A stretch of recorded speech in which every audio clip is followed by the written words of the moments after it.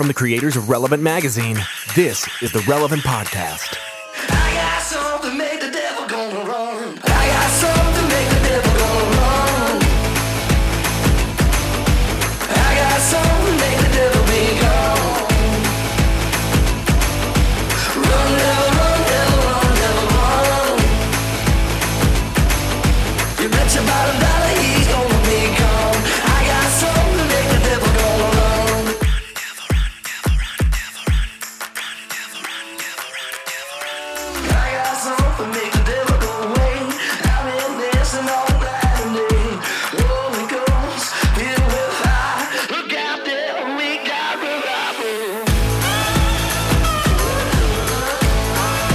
It's the week of Friday, June 24th, 2016, and it's the Relevant Podcast. I'm your host, Cameron Strang, and this week's show is brought to you by Fracture. I'm so glad they're back. Fracture is a photo decor company, if you had to be proper, that's out to rescue your favorite images from the digital ether. They print your photos directly onto glass and add a laser-cut rigid backing, so they're ready to display right out of the box. They even include the wall anchor. You just upload your digital photo and pick your size, and it's that simple. It shows up in the mail. Yeah, and it's beautiful. Yeah, it really is beautiful. It has this, I can't describe, it's like richer. Yeah, well, because it kind of lets the light of the room in, sort of, and it's like, I don't know, it like matches the wall perfectly, but it's not like you can see through it. I think I'm doing a poor job at this, but I really like their stuff. I like them. Yeah, I think it's great. The point is that it's great. We really enjoy Fracture. Fractures come with a 60-day happiness guarantee, so you're sure to love your order, and each Fracture is handmade in Gainesville, Florida. Go Gators. From U.S. source materials and their carbon-neutral factory. Right down the street. Wow. Look at all that. For more information and to get 10% off your first order, visit fractureme.com/podcast. Don't forget that you support the show when mentioning Relevant in their one-question survey at fractureme.com/podcast.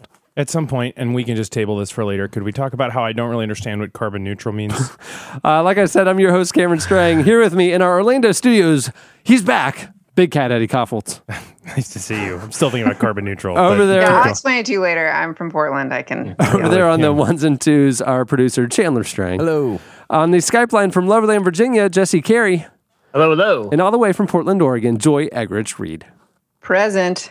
Hey, Eddie, real quick, for fractureme.com purposes, I think it means that they are environmentally friendly, and any carbon that they happen to put out into the environment during the production process, that they offset with different means. So all that to say is they're a great company to support. Certain people, like let's say I'm green and I want to be carbon neutral and I have to fly across the country. Well, I am now putting carbon emissions into the air, so I may offset that by buying carbon credits or planting trees or something like that of equal impact. What about this show? Would you say it's carbon neutral, this show? I would think that bits of data, ones and zeros, coming through satellite beams. Yeah, sure. I don't know. Cameron actually plants a tree after every episode. We do.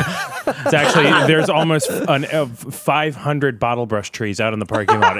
It's super weird. I will say this, though, compared to the amount that we're polluting people's minds, it's not even measurable. Yeah, so I wouldn't worry about that. The ethical offset cannot possibly be retracted. You basically need to become a monk. And people listen to this show and then they go read their Bible for 3 hours to neutralize it. Yeah. Well, this is what we do. Well, we have a great show in store today.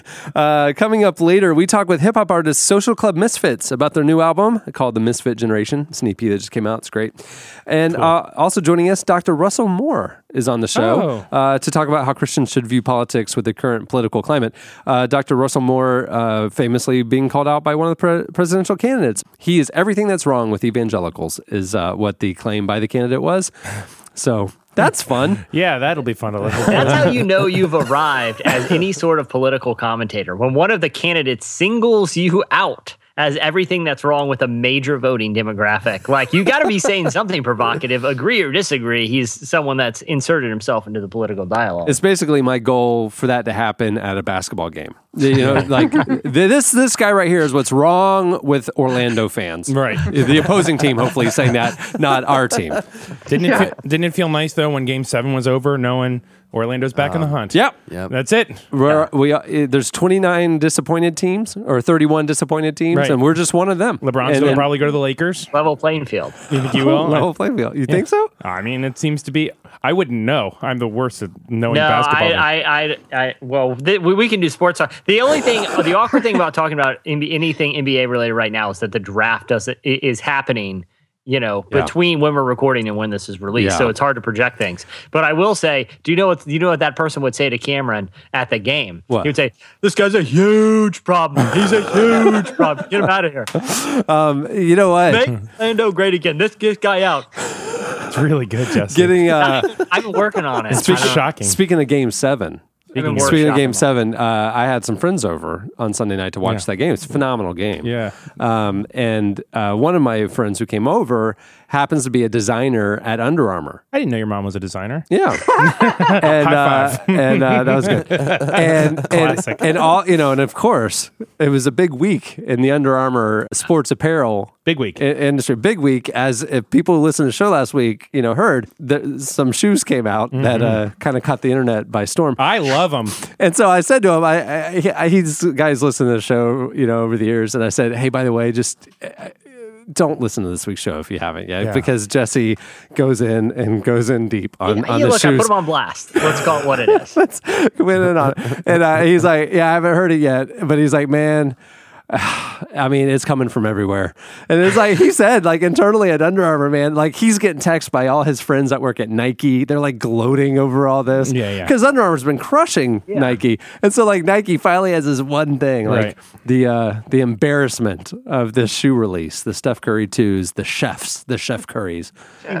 Well, along those lines, we had a separate meeting this morning. Yes. And we talked about our upcoming huge event, which I at some point we can get into more detail. No, this is the transition. This is it. So in a couple weeks, literally 2 weeks from today, we will be recording our 500th episode of this podcast. And to do that, if you've listened to the show, we've been kind of vague with the specifics, but the site is launching today with more information about how you can participate, whether you can come. It's going to be a very small event here in our studio, or if you can participate, via the internet. But to celebrate our 500th episode, Jesse is doing another psychological endurance challenge to raise money for Charity Water. Yeah. And last year he did the Nickelback challenge. This year he's going Trapped in the Cage. And Trapped in the Cage, he is spending 24 hours watching nothing but Nicolas Cage movies, connected to our 500th episode. Trapped in the Cage. And so this week, today we had a big meeting about Solid. it. We had a big meeting to flesh out the specifics and stuff, which are all at trappedinthecage.com. You guys can go check it out. But you went for the .com, huh? Yeah, I did. I actually went for the .biz, and then it said, .com's available. And I'm like, oh. Obviously, it was a good investment. And, we want people to be... I want people to be really excited about this, obviously. So what we were talking about ways to. I don't see how much more hyped people could get than knowing that someone is subjecting themselves to something that's going to push. Not just knowing, people can watch you watching. Exactly. It's going to be a 24-hour stream, Shia LaBeouf-esque.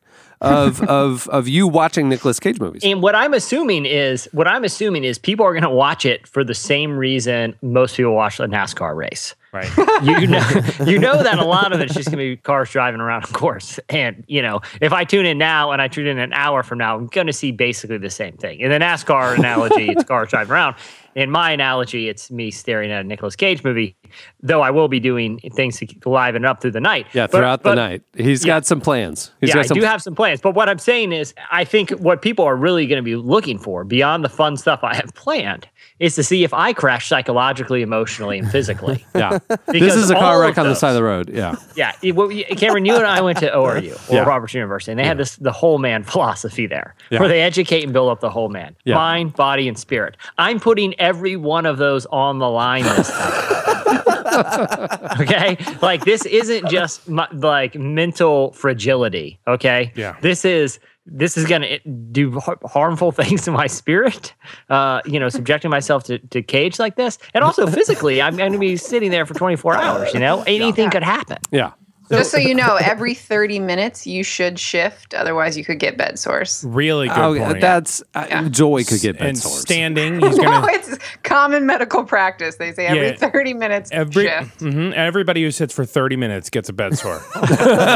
That is medicine. I will say this. I'm so afraid of bed sores. I set my alarm for 29 minutes every night. I have a question when it comes to food coming in, potty breaks. Is all of that going to be figured out? Yeah. We're establishing some basic rules because here's the thing. Sort of NASA flight suit. Well, I'm not going to wear a catheter. We're going to have a concession stand, and we're going to have pizza brought in. Oh, like airheads and stuff? Yeah. Like the old school Yeah, slushy and one? we're renting a movie popcorn machine, and we're going to have provisions provided for the people who are here, because people can go to trappedinthecage.com and they can see the schedule of all the movies that he's going to be watching, and they can come and join Jesse for chunks of it. I'll be here the whole time with him. But we're going to let him have a 2-minute bathroom break in between each movie, and that's it. Because you got to queue up the next movie. That's why. Are you going to have Nicolas Cage films playing in the bathroom? Because I feel like that would be pretty, if we want to be true to this psychological exposure. Or like interviews with Nick Cage. Just That's it. We'll do red carpet stuff in the bathroom. Never get away from his voice. Nicolas Cage loop in the bathroom, so he's and probably in the hallway on the way to the bathroom. Yep. Because so psychologically, there's no escape. Yeah, because if we're going to see him break, which I assume is why we're paying this. I predict around 1 a.m. I think he's going to push it, and I think at 4 things are going to get super weird. Like he's going to be laughing when there's nobody else laughing. But I'll be not laughing like Nicolas Cage laughs. Yeah. Like that maniacal, he's probably psychotic laugh. I'm creating a contest, and I don't know how we're going to be choosing the winner yet, if it's going to be through a donation or someone who comes, but it's a bit of intrigue right now. Oh, maybe the person who gives the biggest donation to Charity Water will win this. Yeah, we'll do different prize drawings. Yeah. I got something. If they give $10,000, I will block them on Twitter. Oh, That's I like what that. I'd like to give. I like That's that. how I'd like to donate my time. I'll block you immediately. Is there any other way that someone can get blocked by you from Twitter? Because I feel like it's a hard thing to achieve. Almost any sort of communication. I think you're a pretty free blocker. Half of my Twitter feed is some comment about the show, and then and can you ask Eddie to unblock me? I blocked maybe seriously. 5 people my whole life. It's really It's great. those 5. It was the right 5, though.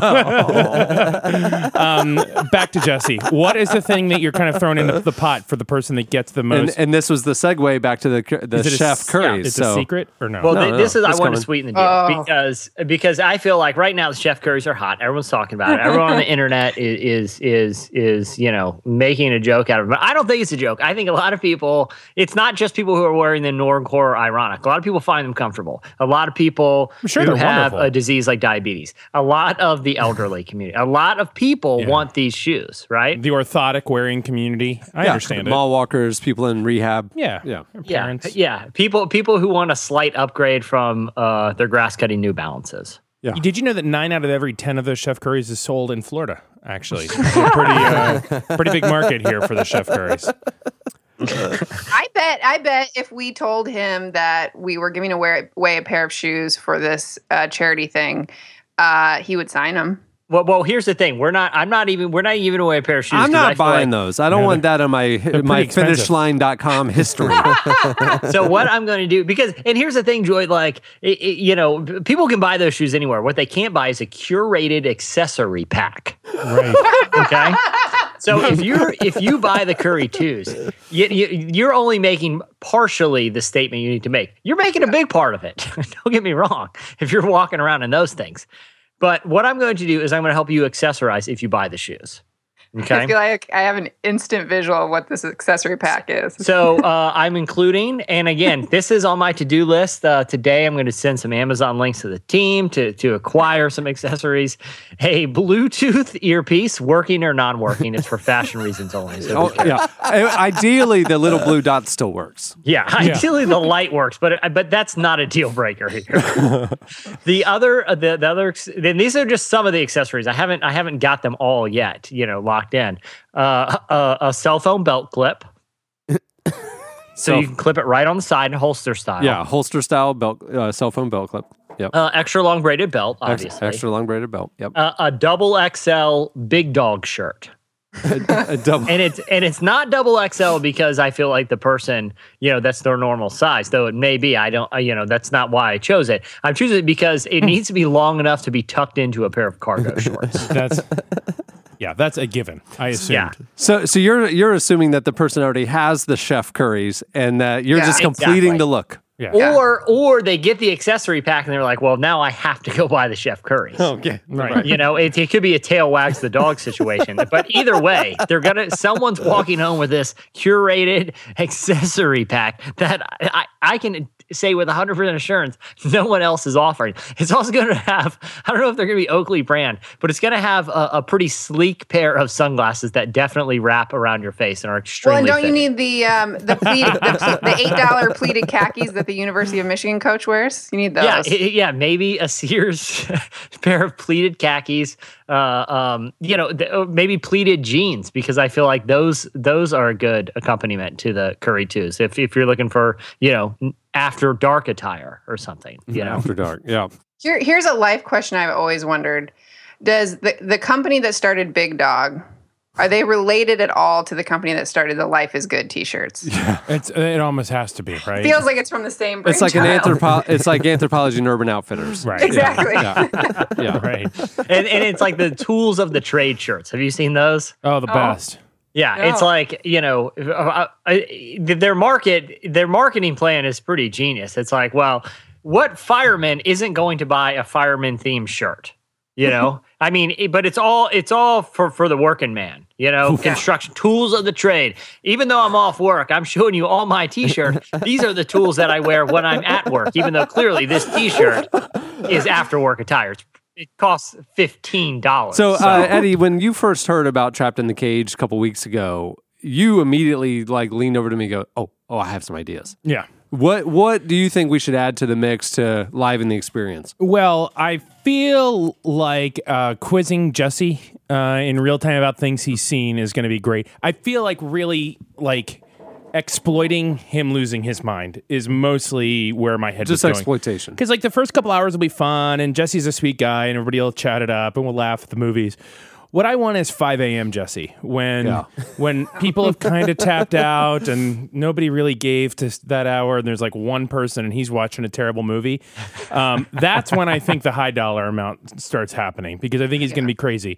I think people would pay a premium to get close to Channing and just smell how good he smells. Oh. So I think that might be a nice thing, is you can sit next to Channing and he'll give you a bucket of popcorn. Question is this technically a screening?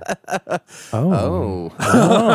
Now we're into something. Yeah. You bring a lady friend to the screening. I don't know who, but maybe. High fives all around, Oh, I would think this would make an unforgettable date. Because it would make an Emphasis on unforgettable. that's the thing. Well, that's the thing. I'm not saying it's the best date ever, but I'm saying it's one people aren't going to forget. It is certainly a litmus test of how it's going to go. Because if you bring her and she sticks around after this, it's probably going to work out. Yeah. Because she really shouldn't. Right. But we should run specify like too, and I think we've already covered it, but just to clarify, people don't have to come for the whole thing. We're going to put up a timeline of when certain movies are going to show. Yeah. So if they have their Nicolas Cage favorite that they want to join us for, they will know when it is, and they can just show up then. Today the show's up, trappedinthecage.com. What we're doing this week on trappedinthecage.com is we have all of the Nicolas Cage catalog that we can acquire. Yes. That is not explicit content. I'm not Right. saying not that rated cuts us in R. half. No, I'm not saying not rated R, but I'm saying there's certain lines I'm not going to cross. If you can't watch the movie with your parents, we're not going to air it. Okay, so all of those movies. We which all there's- saw Titanic with our parents, let's be honest, and it was uncomfortable. Right. Did anyone not go to Titanic with their Oh, I parents? totally did. And when she's like, and did "Paint me, anyone Jack." just stare so intensely at the seat in front of them? Like, has anyone ever been that uncomfortable in their life? Yes. When I was 16 years old, my dad had a business trip to Moscow, and it was like 10 days, 2 weeks. And he allowed me to have one of my friends could come, and I could go with him as well. So me and my friend, while he was in meetings all the time, could go, explore. On the way back, we fly to New York, and we decided he wanted to spend a couple days in New York, so Statue of Liberty, whatever, and we go to a Broadway show that night. And it was Will Rogers Follies, a good old-time cowboy show, on Broadway. So it's me, my dad, and my friend. And if you've ever been to a Broadway show, nudity is not uncommon. No. And we're there watching the Will Rogers Follies, and halfway through the show, all the Indian women walk out topless and parade around the stage. I have never. So my dad doesn't flinch. I've never heard this story. Flinch? I don't flinch. He does? I'm trying to what do I do? What do I do? Like, okay. Finally, nothing is said. Nothing. We don't glance at each other. Finally, we go to McDonald's afterwards. Right there in Times Square, and we're sitting upstairs, and we sit down and we're eating our happy. We're just all quiet and uncomfortable still, and he just goes, "Well, that was a little more risque than I realized." Great response. And that is literally all that has ever been spoken about that most uncomfortable moment I've ever experienced. Well, let me ask you this, Kim. Would it have been, did that relieve the tension at all? Or do you think it would have been better if just to this day it was just unacknowledged? Or do you think to this day, if it had been acknowledged, it could come up at any moment still? It's like when you talk to your dad. We still don't make eye contact because it's like your uncle who was in the war that you just don't talk about it, like, because he just goes blank. He's seen some things, man. You're like, Dad, remember when we went to New York, and your dad just backs out of the room quietly? Did your friend ever acknowledge it? Oh yeah, I mean, he and I did. We were like, what was that? That kind of thing. But then not around my dad. That was awful. Like, so we don't want to create that moment at Trapped in the Cage. Yeah. I'm glad that we had to clarify that we don't want to create that moment in case there is ever a chance that we were going to. Yeah, no, that won't happen. No, that won't happen. Now, are people going to be allowed to talk to Jesse if they come? Or is he monkey in the cage? No, it's fine. So this week at trappedinthecage.com, all these movies will be up there, and we want people to vote. Yeah. And so the kind of top vote getting 24 hours is the selection that he's going to be subjected to. Yeah.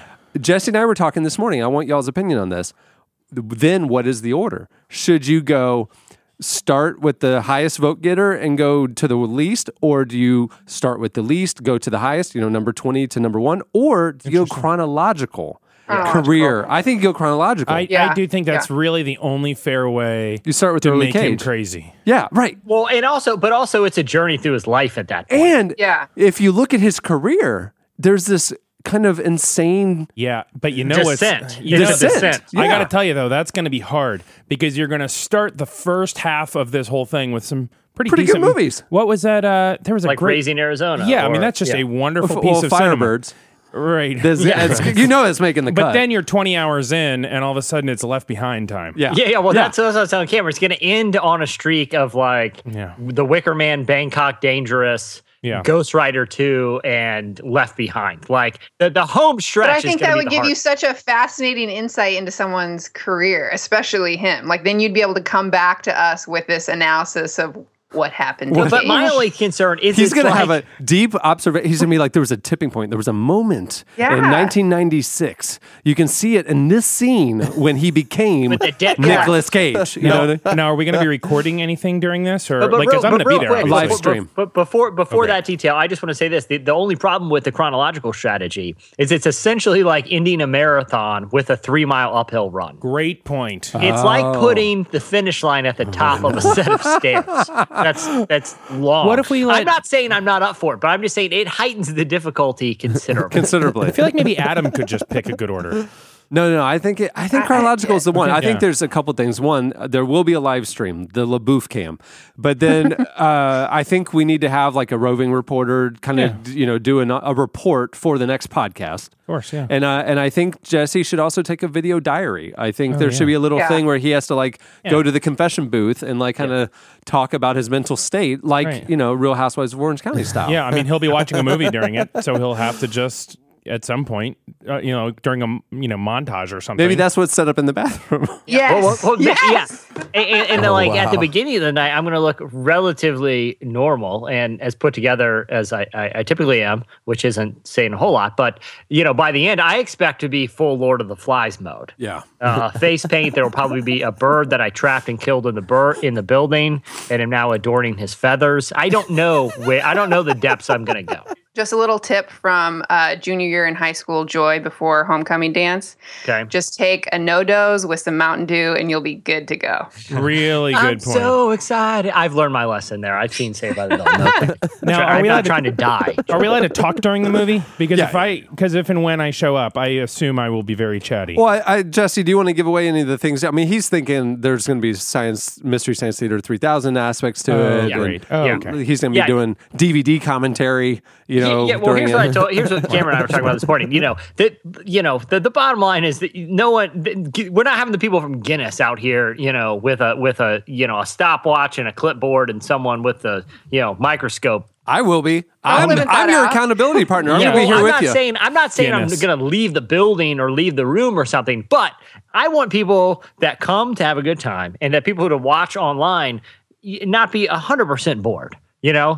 So we're going to do some things throughout the evening to spice it up. And if you come, yes, we'll be watching Nicolas Cage movies, but we're going to make it interactive. We're going to spice things up throughout the night while still, living up to the constraint of we have to be quote unquote watching a Nicolas Cage movie end to end. Now, people hearing this around the world, we are doing this in our actual studio, which is not a large space. Hold on, we're doing the Trapped in the Cage in our studio? Here. Oh my gosh. That wall right there, a screen comes down. See the projector on the ceiling? We're going to have rows of chairs for about maybe 30 people in here, and that's it. I can barely make it through a show in this little room. So people will, those two doors will be open. The outside door right there will be open. Okay, I got to get out of here. Also, there's no air conditioning. yeah.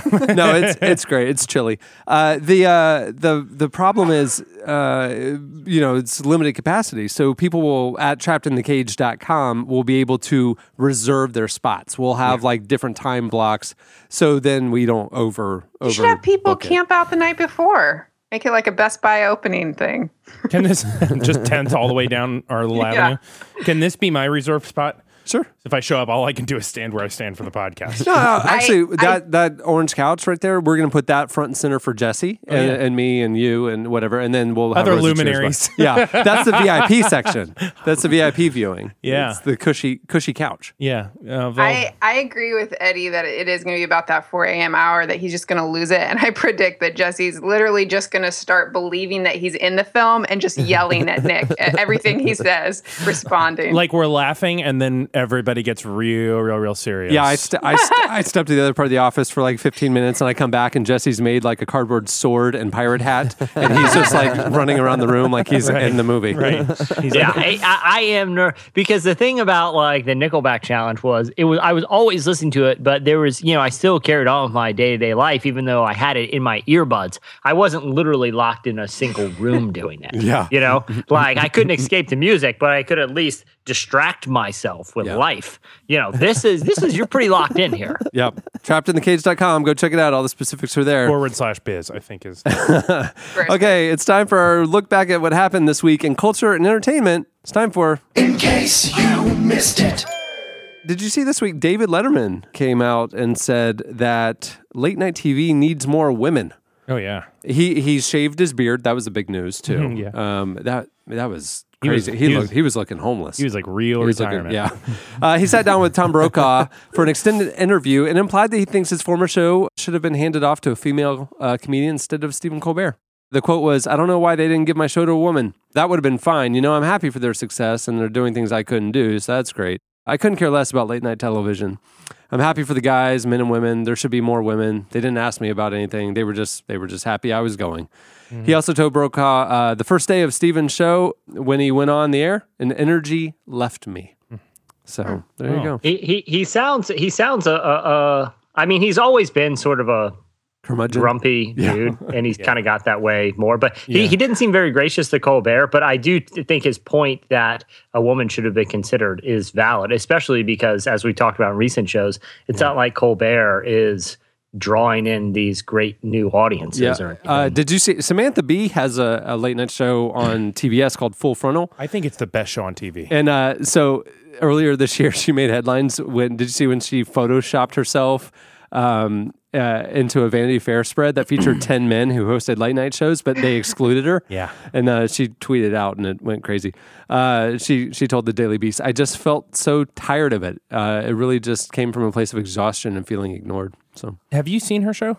yeah. I mean, it's great. It is the next step of Jon Stewart. Like, she Yeah. is really Yeah, I feel bad thoughtful. for Trevor Noah. I do too, because Right? she Yeah. would have killed the Daily Show. She would have done a Absolutely. great job. Yeah, she would have been. She was a better choice. Not because I think Trevor Noah's a competent host, but there's something electric about Samantha Bee. Yeah, she thinks new thoughts, Right. and is Yeah. really clever, and then is always funny. And the Yeah. thing that was so great about Jon Stewart was his like takedown of kind of American politics and American media and things like that. And Trevor Noah is coming in as an outsider, and he just doesn't have the gravitas to say or have the insight that Jon Stewart did. Well, it was Yeah. like the other guy, Craig Ferguson. Yeah. His shtick was always like, America's so crazy. Yeah. And Well, it's same with John Oliver. right, except John Oliver seems to somehow be traversing Well, he does. that. He tackles global problems. Yeah, too, that's I true. guess. Yeah, but that's the true. thing about Samantha Bee, is she's got teeth. Yes. Her comedy has teeth. Like Yeah. she's not just doing things for laughs. Everything has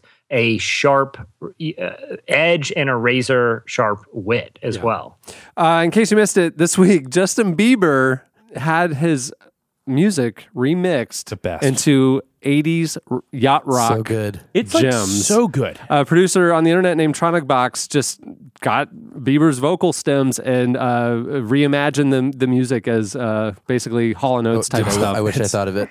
It's really good. He like, what do you mean? Love yourself. He put them up on SoundCloud, and they are straight 80s fire. Here is a clip. When you told me that you hated my friends, the only problem was with you and not them. And every time you told me my opinion was wrong, you tried to make me forget where I came from. You wanna write a song?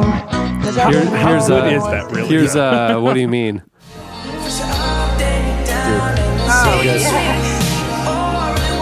Just wait for the sax solo. When you nod your head yes, but you wanna say no, what do you mean? We have, you know what? I'm gonna do a little U-turn here, or a little left turn. We have more Bieber news. I'll get to in a second. But Okay. while we're talking about slow jams, Very hot. I don't know if y'all know something that my brother does on the internet. It is. I know. It is very that's hot. funny. He Yeah. does. Funny. He does slow jams from the kitchen, Yep. and he released a new one this week Got it. about peanut butter and jelly. That's right. I'd like to preface you by saying, like many of you right now, I had never heard a single musical note this man had produced other than our jingles. And I was like, I wonder if he needs a Simon Cowell in his life where like it's not good. And then I heard this, and it is unbelievable. Thank you, dude. Well, don't let it go to your head. Settle down. So Excited. here is my brother's new slow jams from the kitchen Took me about 3 peanut days butter to and do this, jelly. by the way. Here it is. He's performing. Money's tight, and if the mood is right, It is so hot. girl, you know I do that thing you like. You don't even need it. I like it when you play your roots. You're gonna sway like Stevie. For you, He's I'll make it cut the way you love. Just let me know how you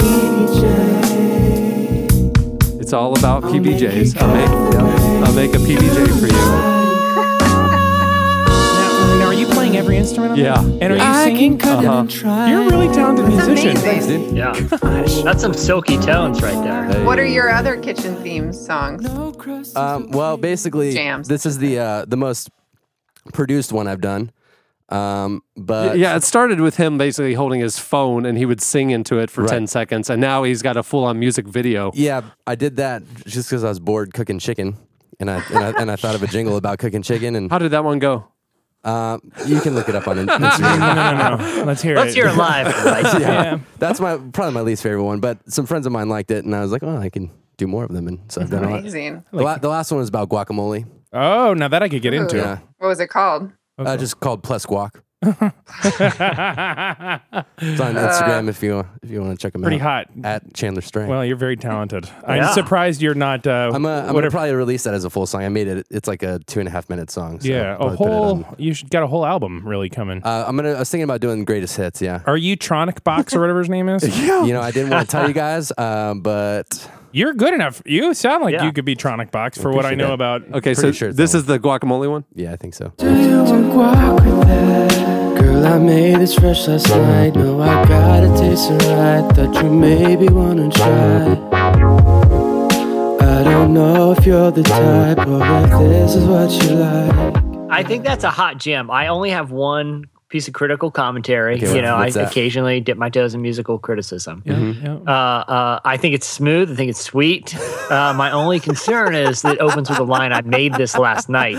I'm not a big day-old guac guy. I want my guac table side. I want it fresh. I understand I don't that. know why you're offering this girl day-old guac. Yeah, Because I'm it's assuming good. you're singing this the next night. You got that tan skin on top if it's day old guac. Yeah, you need to say, I made this. You gotta, guac's You gotta be be fresh. grinding it. You gotta be grinding it right now. Yeah. Yeah, like I said, it's You gotta be could add a table line, side you're like, status. I made this last night, but I left the pit in, so it's Yeah. still good. Have you ever thought about adding that line? Just like that. You can actually just take my I will vocals. be doing that. You have a edit. really pretty voice, Joy, in a way. Thank you. Hey, in case you missed it, speaking of Bieber, according to Instagram post he put up this past week, he relates to TD Jakes. Yeah. He was watching TD's sermon on the TV, and he filmed this thing with his phone. You could tell he filmed this clip. And he posted a clip of a sermon that TD Jakes was given about the dangers of kind of a culture obsessed with image but not authenticity. It was really powerful. Here's a clip. Is this a It clip of amazes me. Bieber's clip? One of the things that amazes me about being well known is kind of hard to get used to, and I really don't like it, but I do it. Everybody wants to take pictures with you, and they run up to take the picture with you. They don't. See, it used to be they wanted to know you.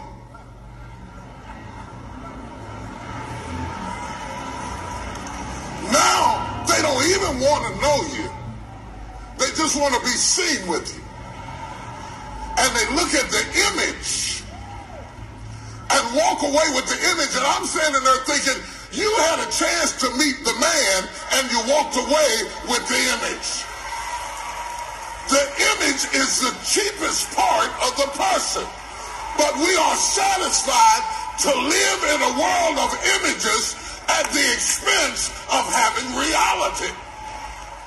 So first of all, I love TD Jakes, but this is like a trend with Bieber. Like, I mean, he's been talking about celebrity worship or people just wanting a piece of him. Like, he doesn't do the meet and greets at his shows anymore. Oh, that's cool. He told the Daily Mirror this spring, he said, I just want people to know humans aren't meant to be worshipped. We're just not. So when a human is being worshipped, this is dangerous because it does nothing but give you pride. And I just thought it was fascinating. The fact that he's posting TD Jakes clips about, kind of the artificiality of what we want or what we pursue. But, you have... Does TD Jakes want to sit down and get to know everybody that wants to take a picture with him now? Yeah, that's what he was implying. Line up. Let's sit down. Well, there is a bit of irony because people that are in a celebrity and part of promoting their work or their their books or their CDs, there is an image component to it, intentionally or unintentionally. There's a marketing component to it where people obviously aren't going to. Everyone isn't going to be able to spend time getting to know the real individual, but maybe only encounter them in the form of a song or a book cover or something. So but those people also, I feel like, have more of a capacity to provide insight into what the real damage of that is than someone on the outside of it. It's interesting to hear people who are successful saying, having this image built up isn't all it's cracked up to be. So look at Bieber being the moral barometer for Our country yet again. Hey, in case you missed it, this week the stunning full-length trailer for a new movie called The Birth of a Nation went viral. Yeah. Here's what's unique about it. The movie tells a true story of Nat Turner, a slave and preacher who led rebellion against slave owners in 1831. Christian filmmaker and actor Nate Parker wrote, directed, and stars in the film. And what's unique about it is it comes out in October from Fox Searchlight. But the film drew rave reviews when it was premiered at the Sundance Film Festival this year and set a record by being purchased by Fox Searchlight for more than $17 million. It comes out in October. It's already getting Oscar buzz. The full trailer is out now, and everybody was talking about it. Yeah. But here is a clip of the trailer. The Lord's spoken to me. Visions of what's to come. A rise of good against evil. What are we gonna do? We'll fight. But once it begins, our brothers and sisters will join. And we'll number in the hundreds, thousands even. Who is Nate Parker? Who is that guy? Nate Parker. Oh, yeah, it's Andre Day. But Nate Parker was a real slave in the 1830s in Virginia. Actually, Nate Parker is originally from Virginia. The filmmaker and the actor. Nat Turner was a slave, but he was a preacher among slaves. That was known as someone who preached the gospel, but ended up having this sort of revelation about the role that he could play in attempting to end the injustice, and led a huge rebellion. I mean, hundreds. I think in the end, it was something like 50 people died in the actual rebellion, but in the end, like hundreds, over 100 were executed because of it. But it was a really big deal and a very dramatic chapter in American history, where you have the convergence of a justice uprising, a moral injustice of slavery, and the gospel all coming together.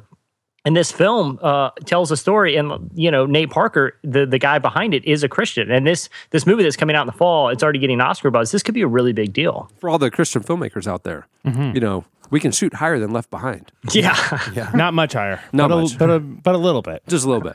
Yeah. This is like, I could see his career trajectory after this is similar to like Matt Damon, Ben Affleck, who made an incredible sort of indie film that captured the nation. But this one I could even see doing to a bigger degree, because it tells such a powerful story that still has major implications today. And lastly, in case you missed it, the people behind The Conjuring, who appeared here on our podcast a couple weeks ago, yes. the Christian brothers who wrote The Conjuring 2, the most successful horror movies ever. Keep on conjuring. They're making a movie about that creepy nun in the new movie. So the new sequel, The Conjuring 2, just pulled in more than $40 million in its first weekend in theaters. I don't know if you want to connect the dots here, but the guys appear on our podcast on Friday. And between Friday and Sunday, that movie pulls in $40 million. So not going to say it's all us, but a couple $100 but bucks. At least 25 million. It started with Laura Daigle. Mm-hmm. We say we like her here on the show, and she wins like Best Christian New Artist awards. And then, Conjuring 2. I think we should take that credit. Yeah. So I think we should be in this nun horror movie. I mean, I think we've earned a minimum a cameo, but I think speaking roles are... there's this creepy demonic nun in the movie, and she's getting her own spin-off now.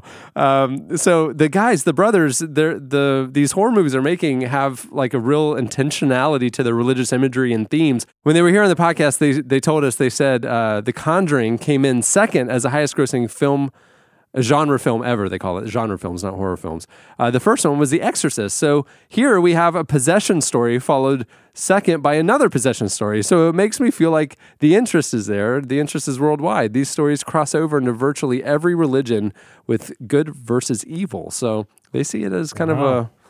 and then they posted a clip of TD Jakes. So PTL yet again. Cameron, I apologize. I meant to put this in case you missed it, but I wanted. This isn't really a cultural story, so I'm just going to throw it in here because it's not really a slice either. But it's an update that in case you missed it. The Noah's Ark from Norway that we mentioned a few weeks ago. Oh, yeah. That was planning a transcontinental voyage. He was going to go to the Olympics. He was going to show. He built a life-size Noah's Ark, and the guy was going to float it around the world to show people about the Bible story from Norway to Rio. And The world will see my greatness. Yeah, Woo! and along the way he was going. I don't know the charity component, but somehow it was going to raise money for orphanages in Brazil. So Jesse, this was clearly your beat. Now, do you have an update? Or is he on his way to Rio? Sounds like it went pretty well, I'm sure. I right? It's have just on a his- very unfortunate update, and here's We're making great time. this guy is very earnest about his endeavor. Yes. And has put a lot of time and money and effort. It's like a 230 foot long boat made out of wood to the dimensions in the Bible. That's actually seaworthy. Well, Look how we big the thought it was boat is. Hello, America. It was See a being boat. towed out of the harbor in Norway, We're on our way. and it collided with a Coast Guard boat. No. And the Coast Guard boat was made of metal. To the craftsmanship of Noah's Ark's credit, it severely damaged the metal boat too, but it sustained a lot of damage itself. So he didn't make it out Did of the it harbor. sink, or is he? No, I mean, thank God they weren't in the high seas because, I mean, it was you can see pictures. It has a hole like the size of a house. But that's the thing is, I saw pictures and I'm like, how? Like, they're both such big ships. How did they run into each other? You know what could have prevented this? I think we know. Had any of them read the Great. book that we've talked about exhaustively on this podcast. It's a masterpiece, really. Yeah. How to avoid huge ships. Yeah. Had that book been aboard either of these vessels, if just one of the two had it, it had the keys to avoiding this exact scenario. The scenario that happened is two huge ships fail to avoid each other. Okay? If just one of them had read the John Trimmer book, which is available on Amazon, Readily it doesn't available. take two of them to read it. It only takes one. Right. One can be super aggressive. The other one needs to know how to avoid The huge ships. other one would have read a book about avoiding such Yeah, things. the best offense is a good defense. Yeah, so this book could have prevented this disaster. Obviously, the guy behind it is pretty broken up about it because this was a big dream. Like He his said boat is. Yeah, it's an awful dream. He So said, to have an accident. So it's got this huge hole in the side of the boat. Did all the animals scurry out into the water? Great or was question. Was there a We've feeding lost- frenzy that's now featured in a movie opening this Yeah, weekend? well, we lost all the dinosaurs. That's why we don't have any today. Right. Like, Were that there explains dinosaurs it. on the boat? Exactly. Yeah, they got out somehow. No, but the good news is I think he's pretty committed to repairing it and continuing the voyage. No. But at this point, you there's think no he wouldn't? timeline for that. The damage is extensive, and he used actual carpenters to build this thing with wood. So anyone who was planning on going to Rio in July or August or later this summer to go see the floating Noah's Ark, we're going to put a pin in that trip. I had a fare watch on the airfare to go down there and be able to see the. So I just have to take those alerts off. Yeah, But too I will bad. say this: the good news, no one was hurt. Okay. I mean, both boats were severely damaged, but no human was hurt, so that's good. All right, well, that'll do it for. In case you missed it. Stay tuned. Up next, Slices.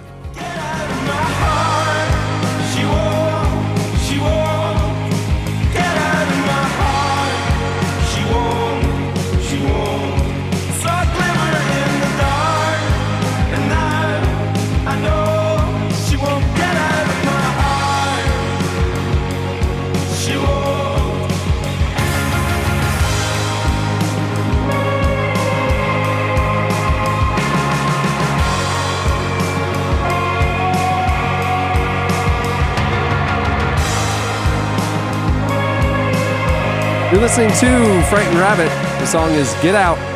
You know, if you're a frightened rabbit and the boat that you're in, because you're scared, you don't know how to swim. The boat you're in is in a big crash. Yeah. The first thing you're going to want to do is get out. In that scenario, do you take the other rabbit with you because there's two of you, or is it just kind of every man for Well, himself? probably one of the rabbits is brave and one of them is frightened. Well, the frightened one's going to get out. Yeah. The brave one's brave going to try and one- help out. yeah. Brave one's going to help out. Yeah. The brave one realized we haven't even left the harbor yet. We're going to be fine, guys. I mean, we ran into a Coast Guard vessel. It's literally its sole purpose is to rescue people in these exact scenarios. We're fine. Do not jump out of the boat. That's a terrible decision. At the beginning of the podcast, you heard Crowder with their new single, Run Devil Run, which is the horror movie Brothers inspiration. So, Yeah, it's terrifying. yeah, David Crowder. The Scary all those Nun, movies. David Crowder, Run Devil Run. Okay, it's time for Slices. What do you have, Jesse? Okay, so there's a travel company called, I think I'm pronouncing it right, Momondu. Yeah, that's right. Yeah. Mondai. Perfect. I have their app. Okay. Yeah. Do you really? No. No, nobody knows Well, what you're from talking what I about. understand, That's where I they're got pretty- my fare alert for my Rio trip to go see the Noah arc. They're the exclusive travel agency of this NOAA project. It's on hold right now. I mean, you can only go to that harbor in Norway to see the mess right now. There's a lot of wood floating in the water. So if you're in the Oslo beaches area, Yeah. watch out for the splinters in the water. Yeah. Yeah, it's real wood. So anyway, that's my slice. No, so Monmodone. I just butchered You're it again. butchering it. You're really on this. Mondu. Mo Mondu is There's no one listening that actually knows how to pronounce it, so just go with it. It's about So confidence. it's an international travel agency, but it wants to rethink the way that people think about travel and make it a force for good and not just something that people do for leisure reasons, which isn't everybody. A lot of people have different motivations for travel, but they want people to travel with intentionality, to learn about different cultures and ultimately increase their understandings of different ways of life. They've actually conducted some different surveys with the help of real survey agencies to determine the impact that travel can have on the way people view the world. And they found that, it's not anything sort of groundbreaking, but when you encounter different cultures through travel, you're much more open about cultural issues, about understanding people from other religions and other races. But they wanted to try to increase interest in this new way of thinking about travel to, expand your mind instead of just having a good time. So they've launched a new contest where they're asking people, they partner with a DNA company that they're asking people to do DNA research, and they're going to choose one winner of this contest and take them on a trip around the world so that they can visit all of the locations that have been identified as their roots. So that they can see actually where they came from based on DNA tests. And they hope that this could spark some sort of trend or a movement, combining the interests of the DNA movement that's kind of going on right now with companies that will you can send your blood to, and they can tell you more about where you came from, where your ancestors are from, with travel. And not just to learn more, but to learn more about other cultures and how connected we all are. They released a video promo where they actually did DNA tests from people from across Europe who had some pretty strong opinions about different current and political issues involving different cultures, immigration, things like that.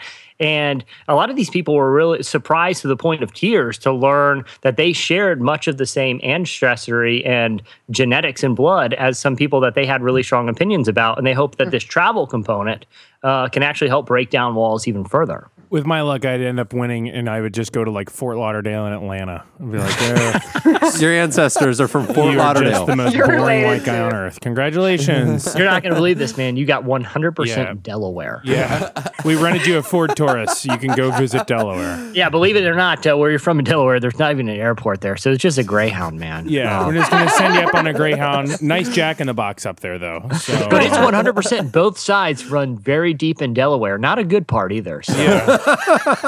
it's I mean, we had That'd to be map it. interesting. It's actually, the coordinates are right at the location of a Burlington coat factory up there right now. So My, Burlington Code. my dad got real into ancestry stuff, as old people are wont to do. Oh yeah, they And, get their Steph Currys and they do their ancestry. Oh yeah, they just kick back, put on the compression socks, and fire up ancestry.com. And he like traced back the roots to of his family to Luxembourg, and went to like traveled there and went and visited graveyards to find strings. But from like the 1200s. Yeah. In Luxembourg. did he find them Wow. successfully? He did, yes. But let me ask you: Did he go with you? I'm assuming he went with your mom. No, just went by No, himself. my mom's like, I have no interest in this. He had a business trip in Germany or something, and like took a special trip by himself to go, and he found a relative family in Luxembourg. Just hit them up and was like, and hello. hit them up and introduced himself, and like goes to their house to like talk about the family tree. It's like, No, well, first off, I think this is awesome. Like, that isn't an awesome story. Like, because like, let's say it's a role reversal, right? Let's say someone from, because I don't know that far deep into my ancestry, but let's say someone with my last name from another country, who knows where, contacts me somehow and says, I am, interested in our family roots, and I see that we share relatives. I was wondering if you could tell me more about your side. Would you want to get together? I would absolutely do it. I think that would be fascinating. well, listen, next time my dad goes on a long business trip and has a layover in New York, I'll let you meet up with him and join him for the trip. He has great selection in theater shows. Yeah, oddly enough. Well, Cameron, let me ask this. Was it a moving, is it an experience that you feel like impacted him? Oh yeah, this is his thing. Yeah. It's like he's visited almost every strang. I mean, he corresponds with these people. So I'd be kind of interested because my dad is adopted, and we have no idea. I have no. So your DNA would really be illuminating. It would be totally illuminating. I'd be super curious, but then it's like, what do I do with that? Because it's not going to be super exciting. It's going to be like, oh, Germany. Yeah, okay. You're Nordic and German. right. Sure. It's not like going to be a real shocker where I'm from. But like, and then your dad tracks down people with the same name, and like it's like a thing. People get excited about that. Yeah. I'm just trying to wrap my head around, like, if I realized my great cousins or something are living in Germany, do I care about seeing them or not? I'm trying to figure that out. I don't know. My dad cares. I think there's a point in life where you ask, who am I? Why am I here? And like, where did I come from? And what is the meaning of life? I think in different seasons of life, it's more interesting than other seasons. What are the chances that if Jesse gets his cheek swabbed and he's flying all over, what are the chances that his first stop isn't the guy that built that Noah's Ark in Sweden or whatever? Yeah, that they're connected like, somehow. Hey, here you go. It's actually your brother. So here he is. You guys. It's actually a very close relationship. He's actually my immediate family. Wow. So yeah, there it is. Next stop is Jungle Bird. All right, what do you have, Joy? All right. As we all know, cell phones dying. It's something that affects us all. So I'm curious, my question for this week is, what precautionary measures do you guys take to prevent your cell phones from dying? I have one of those external battery packs in my backpack at all times. Yeah, me too. The Mophie, do you guys do that Mophie thing? Yeah. Well, I that? mean, not like the case on my phone. I used to. What's Mophie? Oh, it's like this, it's like 90-pound thing you put on your phone just for an extra charge. Gracious, no. I just I have a little deal that'll charge it up like 2 or 3 Yeah, I times. mean, I'm rarely away from a location that doesn't have electricity, like for an extended period of time. Yeah. Well, traveling. Yeah. All right. Well, I still feel like we all run into that all the time. And obviously in India, they feel the same way. They partnered with this company called Blink Digital. They partnered with them before to do really amazing things. Like they did this thing called Plate of Hope campaign where they fed India's underprivileged children. And so they said, well, that worked so well. Let's do it again. And in a similar vein, they decided to come up with something called a Box, which is very similar to a Happy Meal, except for instead of a toy for children, it comes with a phone adapter for adults, and it supposedly gives 2 phones worth of charge. Even it literally doesn't increase the cost of the Wata Box. You get 5 items of food, $2.20, and you can charge your cell phone. But maybe I just don't understand Indian culture or the availability of electricity. But that is the last thing I'm thinking of, something that a battery that I like. Oh, here's your 5 things, and we're going to put a battery in the bag for you. I know. Like that because it's like the opposite of what Chick-fil-A did with their phone coop, where they gave you a coop, basically a cardboard box to put your cell phone in so that you wouldn't use it while you're eating dinner with your, friends or family. And if you kept it in the box the whole time, they would give you a free Ice Dream milkshake. Like this is the exact opposite. This is like promoting phone use during mealtime. Yeah, exactly. In India, not having your phone charged is apparently as serious as kids being hungry. So they did this huge campaign. This ad that I saw is this woman. She's texting her girlfriend, and she's like, "Rohan just asked me out," and then her phone dies, and she's like, "What am I gonna do? I should eat." And then she goes to KFC, gets this box that it looks like it powers up so much that it actually cooks the food too. And then she charges her phone and then realizes, oops, I accidentally texted it at the Rohan. And then there's a big LOL and the commercial's over. It is a great commercial. It is. Although the power grid's really unstable in India, and they really don't have plugs everywhere like we do. And also, people really run their entire life off their phone. So it is kind of crazy. But also, like when I was in India, there was not power all the time, and nobody even blinked. Right? Until I realized that power goes off while you're in an elevator sometimes. And that, of course, is end times. But so I took the stairs only. But it kind of makes sense. But it is a little bit crazy that you buy this chicken box and it only charges at halfway. Well, and doesn't it seem a little sketchy that it's like the box, like your soda is in the box and like the electrical stuff seems to be under the box? I feel like that's a setup for like a fire starter and someone getting electrocuted. Well, that's just a hilarious buddy comedy waiting to happen. I will say this though, that if I'm in a scenario like the only scenario I can think is like Lollapalooza, where we've gone last I don't know how many years, Cameron, but that's a scenario where I'm always fear that my phone is going to die because it's hard to find someone a place to plug it in. Right? That's true. And you're outside and you're using it a lot, especially. And you need some chicken. You need chicken and biscuits. So that's the thing. If I go to a place and it's like, man, I can get that schnitzel I eat every year at the little German section. That schnitzel. Yeah. Oh, it's worth the festival Do alone. a little dance for But the end of a schnitzel is a cord. Yeah. But if it's like, you can eat the schnitzel or I can go get chicken fingers and they'll charge my phone, it might be enough of an upsell to go get the chicken fingers if I really need a charge. Brilliant marketing. I'm always surprised phones don't have like a solar panel on them or something. Doesn't it feel like we're going to be in like 20 years remembering like, oh, remember when we always were like trying to charge our phones? Those watches that like don't need a battery because the motion, the kinetic energy. That's right. Why can't I just shake Why up can't my we just phone? shake the phone up? Yeah, like an Etch-a-Sketch. I guess a watch probably takes a little bit less energy than our phones that are also chips keep getting smaller. Yeah. I think we're close. No big deal. 600 mil. And I could shake a phone pretty hard. Yeah. If you think about it. Really give it a jostle. Yeah. Charge it up for a little while. kinetic energy. That's a free invention idea for anybody out there. I didn't even patent Shark it. Tank that. What do you think, Cubes? Yeah. $2 million for 10% deal. We got a deal, Mr. Wonderful? We are definitely in the prototype phase. All right, what do you have, Eddie?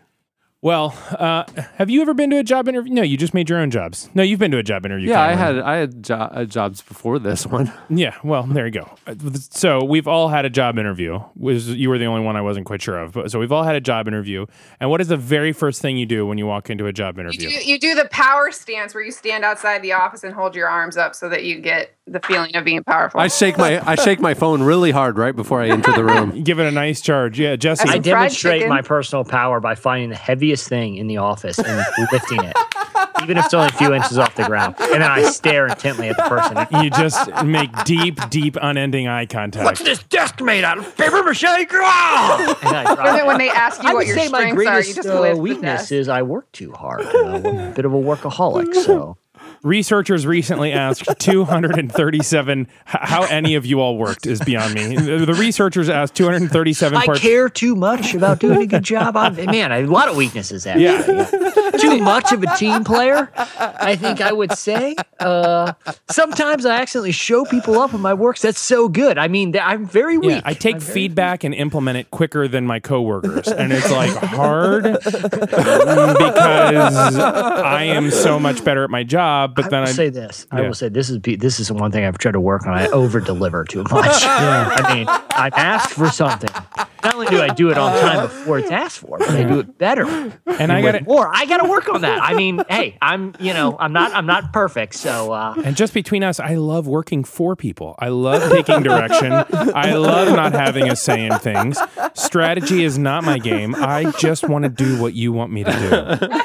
I will say this. I'm a little too punctual. I'm never late, but I'm always a little early, never uncomfortably early. Like I'm there waiting for someone to come unlock the door for me, but I'm never late. And sometimes it's like, is this guy ever going to be late? No, it's a weakness. Sorry. I'm on time. And I just real quick, before we keep going with the interview, want to ask if I don't take all my sick days and just keep working around the clock, are you going to care? Because that's just who I am. Can we give those to other employees who are actually sick? Yeah, because we can just give my days away because I'm basically perfectly healthy. Well, a lot of weaknesses, but I did lift your desk for it. That is my. So that's not a weakness. With you with you sitting on the desk. So that's that's actually a strength. Can I ask to have the heaviest employee that works here come in right now and sit on that desk?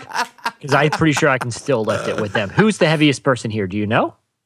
According to the Journal of Hand Therapy, which I don't want to, I'm sure most of you read this anyhow, but if you've read it already, my subscription just lapsed, unfortunately. Yeah, the Journal of Hand Therapy, a real publication.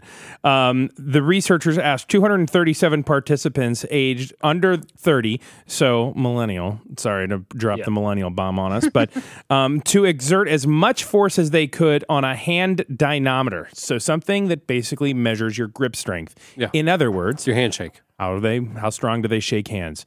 Which measures grip force in pounds. The results showed that strength scores were lower for both men and women than they were when the same study happened in 1985. Specifically, men's hand strength decreased by 20 pounds and women's hand strength decreased by 10 pounds. The only group where this was not the case was women aged 30 to 34.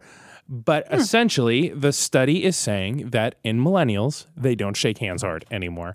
And that, but they have callous knuckles from all the fist bumping. lots of fist bumping, a lot of poking on Facebook. That's an okay thing to say. They have a really strong index finger. So Eddie, I'm assuming that they're not pointing to some physiological change in the generation. No, people are not getting but weaker. People are more timid in face-to-face interaction. That's the implication. Or are they saying it's evolution? They're not saying because they're not doing things that strengthen their hands as much. They're not saying it is because humans are getting Are they weaker. saying the reason is because like upholding cell phones and using technology that takes no strength? That's exactly right. But how come, are thumbs stronger? You would think thumbs. Yeah, the mobility of strong. Overall, they're saying this is overall grip strength. So there was no indication. And again, I have not gotten the latest hand therapy journal, which I will, but I'm on a kind of a late subscription. It's kind of hard. But they do. I forget they have the iPad version, which is actually probably the best thing they create. But so they're saying $12 for a year, and you get a Christmas But you're album. saying that. But I'm just trying to hone their implication here, right? Because it's interesting. Right. I mean, and it says something about generational differences. But are they saying what it says that millennials aren't comfortable with that type of face-to-face interaction, or as comfortable, or that they're just not used to using their hands in any way that deals with like delicate technology? But video games, I mean, video games, they grew up on video games, so the fingers, the thumbs, they should be strong. I can give a precautionary tale to people who are in their 20s now. In 2007, I had an extreme snowball fight where I had gloves off for 3 hours because it helped me pack snowballs better. And I literally did nerve damage to my hands, and they're not as strong anymore. wow. So that, I don't know if the journal goes into that element of... That's the cover story for December. When she says that, don't you immediately know that her hands are completely fine? Yeah, they're completely fine. No, She's self-diagnosed that she has nerve damage. No. I actually went to the doctor. No, I know.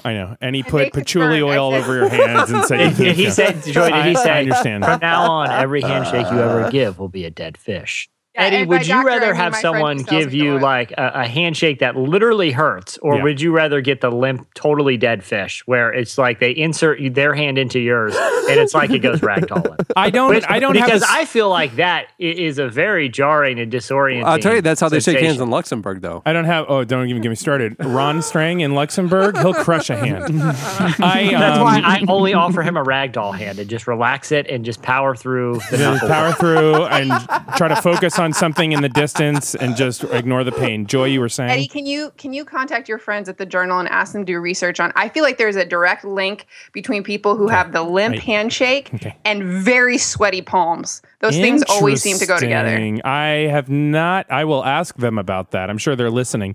The research suggests that the change could be caused by a reliance on technology and the fact that fewer people work in manual labor in which they must really use their hands.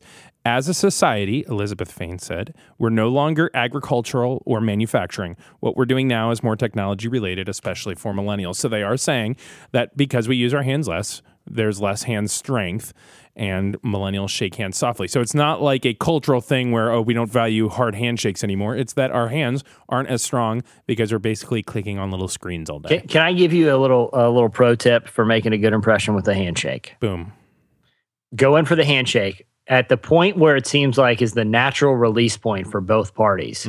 Grip tighter, pull in, hold for 5 more seconds, grab their elbow with the other hand, and kind of squeeze it a little. Pull them in, nose to pull nose. them in a little, and then act like you're going to let go and hold 5 more seconds. Yeah.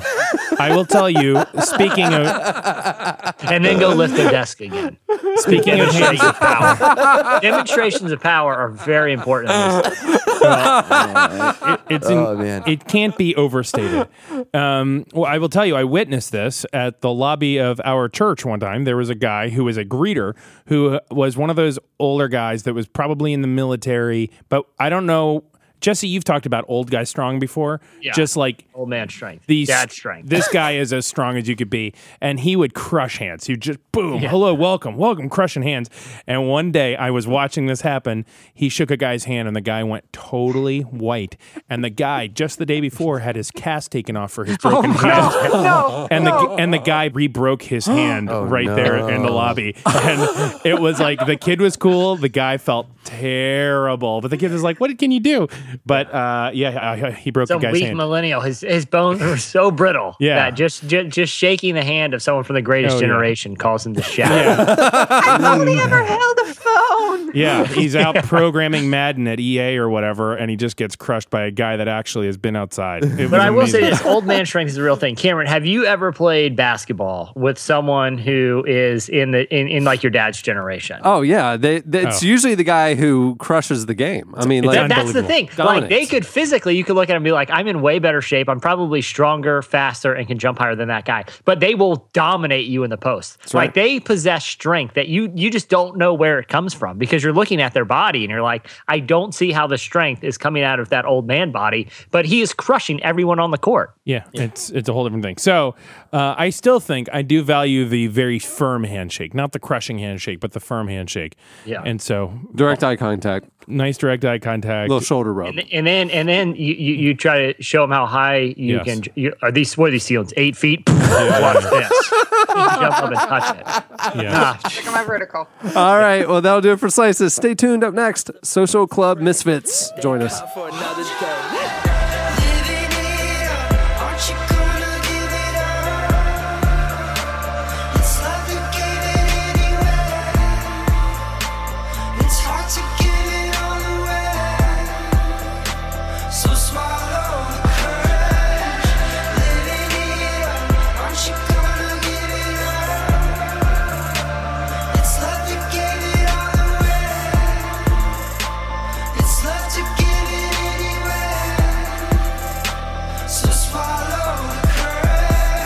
You're listening to our next guest, Social Club Misfits. The song is it's their new single, Courage, featuring tree giants. Actual or theoretical? I think literal tree giants, yes. Social Club Misfits is a hip-hop duo from South Florida. The guys are creating a misfit generation that they hope will challenge the status quo and the face of Christianity. They recently spoke with Relevant about their new album, The Misfit Generation, and the message behind their music. Here is Social Club Misfits. Yeah. Baby, I can fly you to an island. Only me and you, girl, this could be private. Been working all summer, I've been wildin'. Yeah, let's get carried away. Oh, baby, let me take you to an island. Only me and you, girl, this could be private. Been working all summer, I've been wildin'. Yeah, let's get carried away. Yeah. So y'all are in Miami. I mean, tell me a little bit how you got started. Like, you know, what were you doing and how did you get started in music? Yeah. So, we met at Midway Studios. We were doing music before a little bit. I was working at Nordstrom. Brian had a job. We were just working and living life, and we both had the two big, like, detrimental events that happened in our life where it kind of just changed the way that we saw life, you know? Like, life actually happened to us. And, I mean, Frank can speak on his side, but for me personally, I was working at a church, I was a youth pastor. I wanted to be a pastor. I wanted to plant churches, and I wanted to do all things. So I was working at Nordstrom while being a youth pastor, while doing music minor a little bit. But what began to happen is my pastor fell into just a bunch of moral failures. And it really hurt me because this is the church that I got saved at. This was the church that I was raised in. They put me through Bible school, everything. So it really hurt me to see, like, the guys, all the people, the elders and the people in my church that I looked up to, that I gained knowledge from. Those are the guys who turned their back on me, started divorcing and messing with the money and just doing things that just weren't right, and what I knew from the Bible to not be right. So it really gave me a bad taste. So, and the original music that you hear from Social Club, the mixtape stuff, a lot of it was a lot darker because we were going through I was going through a dark season. Fern was, we had just life happen. And so now it's funny because we make music still from that perspective of, people go through life. Life happens to everybody. And, at the end of the day, who are you putting your trust in? Who are you leaning on? Who's the center of your joy? And so, that's really where our message comes together, is that we make music for we say misfits. But the truth is, everyone could be a misfit. There's always going to be a situation where you don't fit in. There's always going to be a situation where you feel like the odds are against you. And so, that's when we started making music, and we've been doing it for 4 years. We've been independent. 2 months ago, we signed to Capital C&G, and everything is fantastic. It's the best thing we ever did. And we just knew that, this is the plan that God has for us. My story is a little bit the same but different. It's different in the sense, I was a pastor's son. I am a pastor's son. And, grew up in church and things of that nature. Basically, my story, I should have knew better. On my own terms, when I was 18, I just stepped out into the world, just bare face, just went into the world and wanted to do whatever I wanted to do, totally disregarding everything I was taught, trying to just do whatever I wanted, felt over-sheltered growing up, and I just always felt I was missing out. So I went to go, get everything that was owed to me, literally the prodigal son story. So, making a long story short, I was heavily involved in drugs and things of that nature, and I got caught. I went to prison for trafficking back in 2005. I wound up going in 2007, came home in 2010. And I get into this real quick because right before I came home, I remember speaking to my sister, and she's like, I know you want to do music, Fern. I got this guy, Jay Blaze, and he's got this radio station. Maybe you could start with him. I know she's always trying to guide me in the right steps. So I wound up going there one of my first few weekends home, and through those circles, I wound up meeting Marty. We started making music, and he was working on a project actually, and my brother was mixing it down. And I was like, hey, you want me to throw something on there? And we was like, yo, give it a shot. And for the most part, I sent something in, and it was dope, and we both loved it. We just kept on making music from then on. We just knew it was something cool, something different.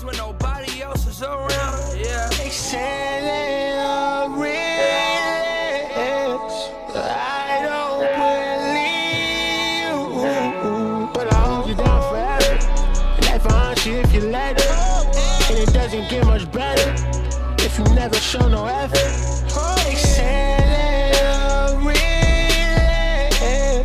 I don't believe you, but I hope you're down forever.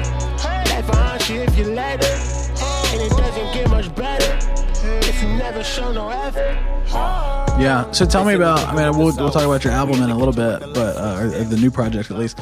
But tell me about your music from a style perspective. When y'all got together and you started making music together, what brought you to the kind of tunes you're making? Yeah, I think that there's a difference between being influenced by someone and then being inspired by somebody, and I feel like a lot of artists nowadays, they're very influenced by artists they're influenced by the top, Drake, Kendrick, J. Cole. They're very influenced, so their sound almost is similar. You should really just be influenced by the Holy Spirit. Outside of that, you can be inspired by people, because when you're inspired, it's almost like you take little things, but you don't steal their whole style. So for us, people can never say, hey, you sound exactly like Drake or Dr. Dre or Kendrick or J. Cole or Lil Uzi Vert or whatever, all the new popular guys that are out. They can't say that because we have our own sound. And it just sounds like us. It sounds like Miami. It sounds like New York. It sounds like where we're from. We're not different for the sake of being different. We're different because we're just embracing who we are. So the cops shut the cops down. It's a pizza party out.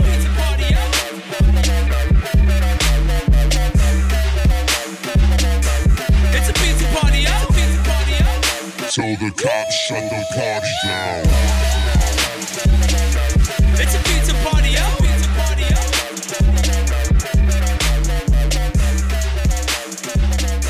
So you guys, tell me about the newest project, the Misfit Generation. how is this different from some of your earlier work and 20 last year and even 2014? I like to think. Yeah, I like to think that it's like our great entrance, if you want to call it mainstream. It's our great entrance to like radio and a mass exposure, different platform. Yeah, and I think a piece of us, like, what makes it really different is that, number one, like, we're in a different place. Like, it's almost like when we started making music, we were like, let's make music for the 6-year-old. And let's make that investment, like, to make it. Because here's the thing. Like, we made music for them. So the initial music was always free.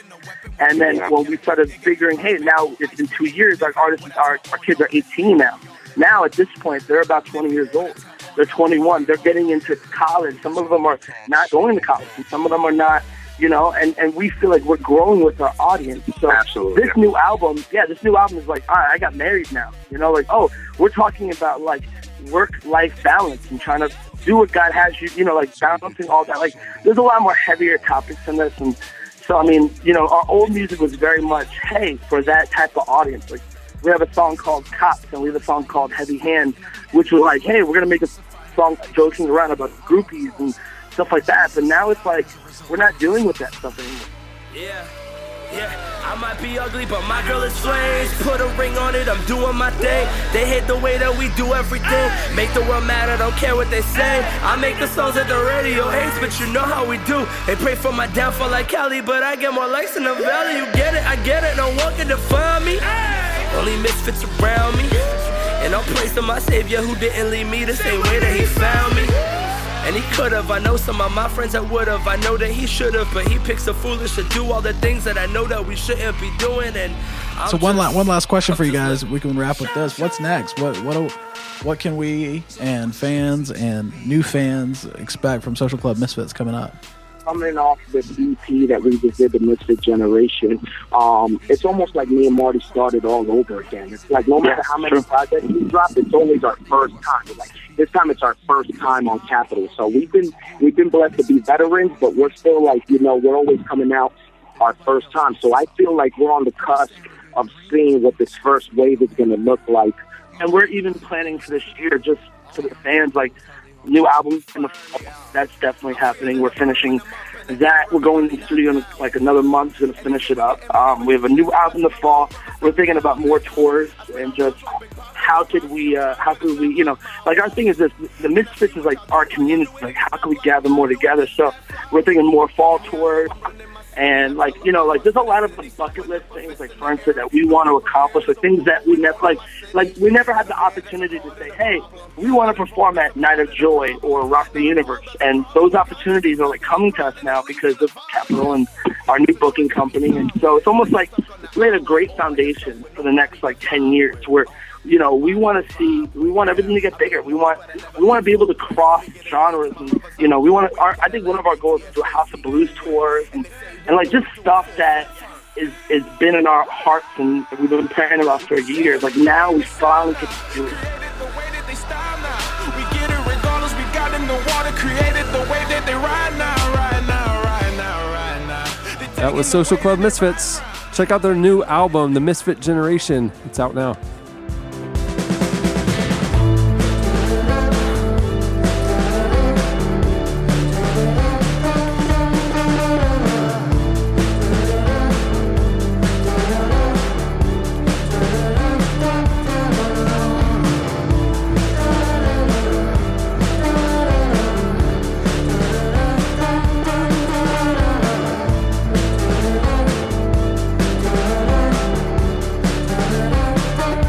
You're listening to The Kills. The song is Siberian Nights. Now, before we get to our next guest, Dr. Russell Moore, I wanted to say something. You all know that we have great advertisers that support this show and keep it free and keep it happening for the last now almost 11 years, 500 episodes in a couple weeks. Yeah. Well, one of the reasons why those advertisers love the Relevant Podcast is they know that our show has amazing listeners. And right now, we have a survey that I'd love for you to take to help us know more about our audience. If you could just go to podsurvey.com/relevant, it'll just take 5 minutes, and we're just going to ask you some questions about yourself and what you like to buy. It's completely anonymous, But your answers help us find advertisers that are well matched to you guys, your interests, and the show. When you're finished, it'll enter you for a monthly drawing to win a $100 Amazon gift card. Even if you've taken the podcast listener survey before, I'd love for you to take it again, take ours, and help support the show. And don't forget, you have a chance to win that $100. Once again, it's podsurvey.com/relevant. Oh, good. That's a good idea. It actually really will help us. That's really clever. Yeah. Dr. Russell Moore is the president of the Ethics and Religious Liberty Commission. He's also written several op-eds for the New York Times that have drawn national attention for challenging preconceptions about Christianity, politics, and race. We recently spoke with Dr. Moore about how Christians should approach the most contentious election in memory without compromising their convictions. If you haven't noticed, politics is dominating our culture right now. And as you know, we're in a really interesting situation with the two candidates that are emerging. And a lot of Christians aren't really sure what to think or do this election. So we wanted to talk to Dr. Moore. He is someone who has a very interesting platform and a pretty big voice right now when it comes to Christians engaging in politics, and isn't afraid to be non-diplomatic and say things that are uncomfortable and tough and really challenge the dialogue. He's a really interesting dude. Here is Dr. Russell Moore.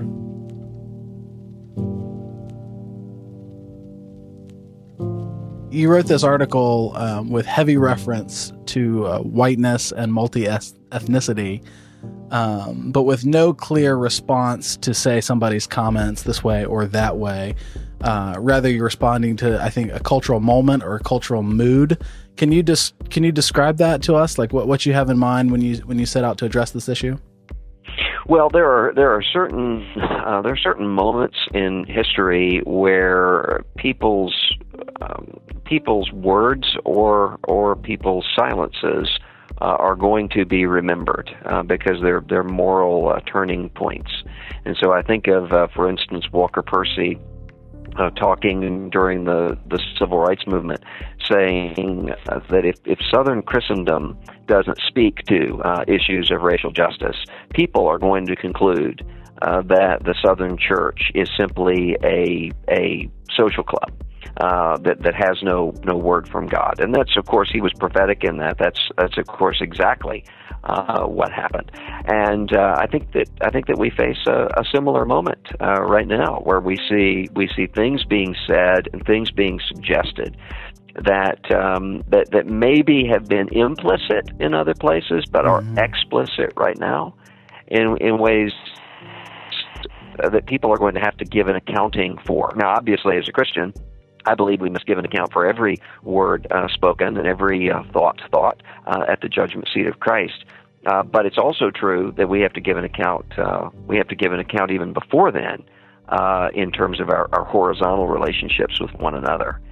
And so that's what I'm concerned about. When you see in an election year, a lot of the attention is given to who's up and who's down, and who's going to win and who's going to lose, and what's going to happen as a result. And all that's important, and I don't discount that. And I think those are important conversations. I think even more important than that is what happens to us when we participate in some of these things. What happens? And I think for me, a defining point here probably is autobiographical. Yeah. And that is where I lived. I was living right in a stone's throw from New Orleans during a governor's race in 1991, in which a neo-Nazi, a former Grand Wizard of the Ku Klux Klan, David Duke, was running for governor.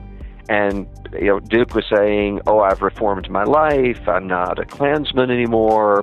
I'm not talking about racial issues. I'm instead simply talking about law and order and about getting people off of welfare and all of these sorts of things." And I saw people who previously had a kind of moral authority who threw that away and were able to excuse David Duke and to support him. And, oh, well, he's the lesser of two evils. And, oh, well, he's just saying what everybody else is thinking, all of those sorts of things. And they've never recovered from that. And I think that in many ways we face some similar turning points right now.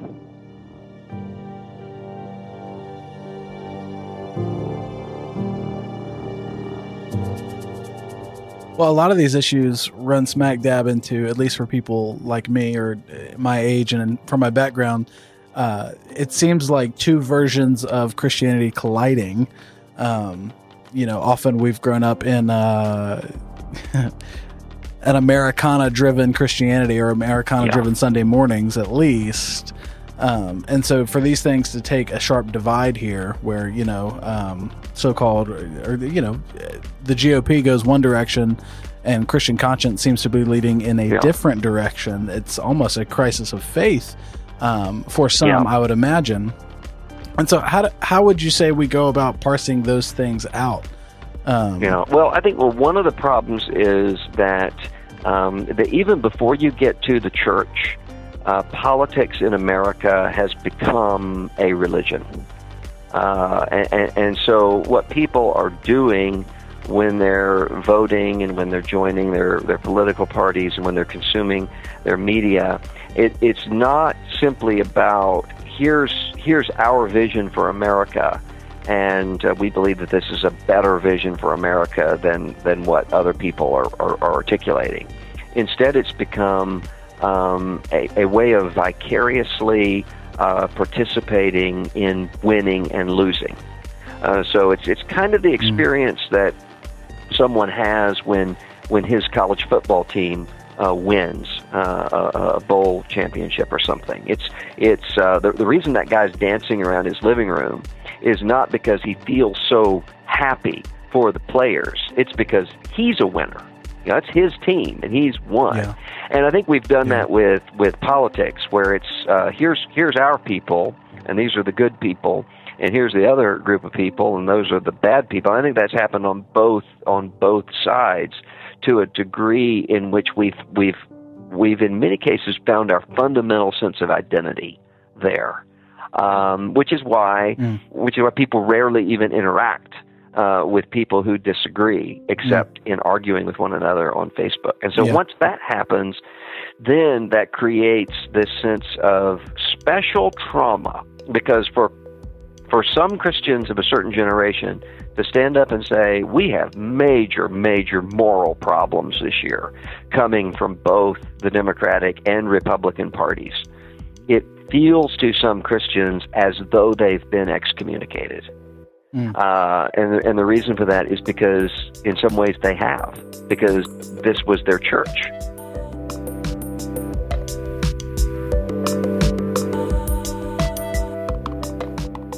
So a common reaction then, and you've spoken to this myriad times, including, I think a few minutes ago referenced it, but a common reaction to that is to say, well, I will just be then apolitical, which mainly means not saying anything, I guess, about politics here and there. Is neutrality an option or even a possibility for Christians when it comes to politics? Well, I think that what some people mean by that is that we need to have a kind of political distance. And with that, I agree. We need to have the sort of prophetic distance that is saying we're not going to become the sort of people who are here attaching Bible verses to anybody's party platform. And we're also going to be the people who are going to be willing to critique from a revelatory moral framework people across the spectrum. And we're not going to worry about are these our people or somebody else's people. We're gonna speak as those who are free to speak, not just as citizens, but as people who have a word from God. In that sense, then yes, I agree with that. The problem is what some people think is, well, let's just not worry about politics at all.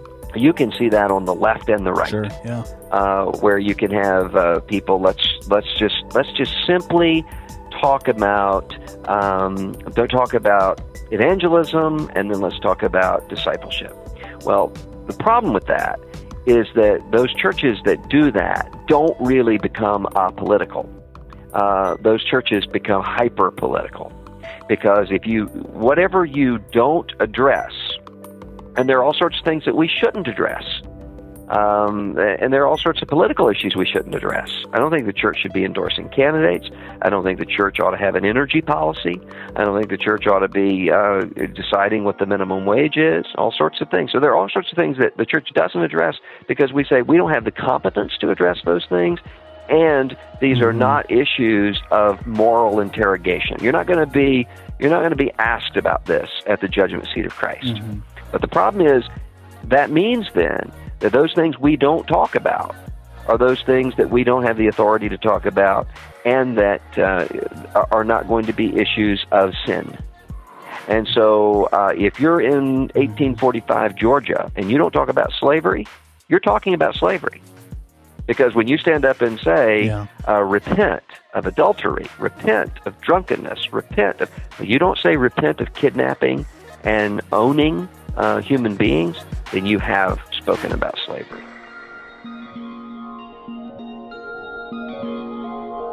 That was Dr. Russell Moore. You can follow him on Twitter at Dr. Moore.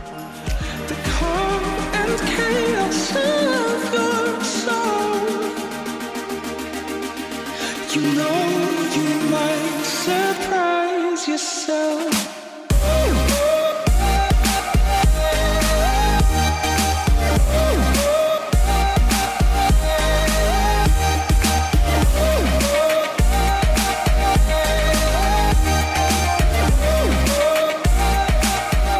You're listening to Jack Garrett, song of Surprise Yourself. It's the Griffin and Manila Killa remix. I thought it was. Yeah. I could hear Griffin. I could hear Griffin, but there was like... I hear it now. Is that Manila Killa? There was a little note. There was notes of Manila, but I wasn't quite sure. Was it Singapore Killa or Manila Killa? Oh, it's Manila. Now that is Griff. That is classic Griffin and Manila. Yeah. So I'm glad they did a remix of it. So we have a couple of corrections and apologies. I don't feel like I do. Oh, yeah. I have one. Yeah. I don't know if this is part of Go ahead. I said that Rocky fights Ivan Drago in Rocky 3. Wow. And the fact is he fights Ivan Drago in Rocky 4. Wow. Rocky 3 is Clubber Lang, played by Mr. T. Several people on Twitter. You should really apologize. Very for that upset one. about that. I should apologize to Ivan Drago. Please call me Ivan. He stopped returning my tweets and blocked me years ago. For unrelated matter. Before we get to last week's feedback, we have a package here that arrived this week.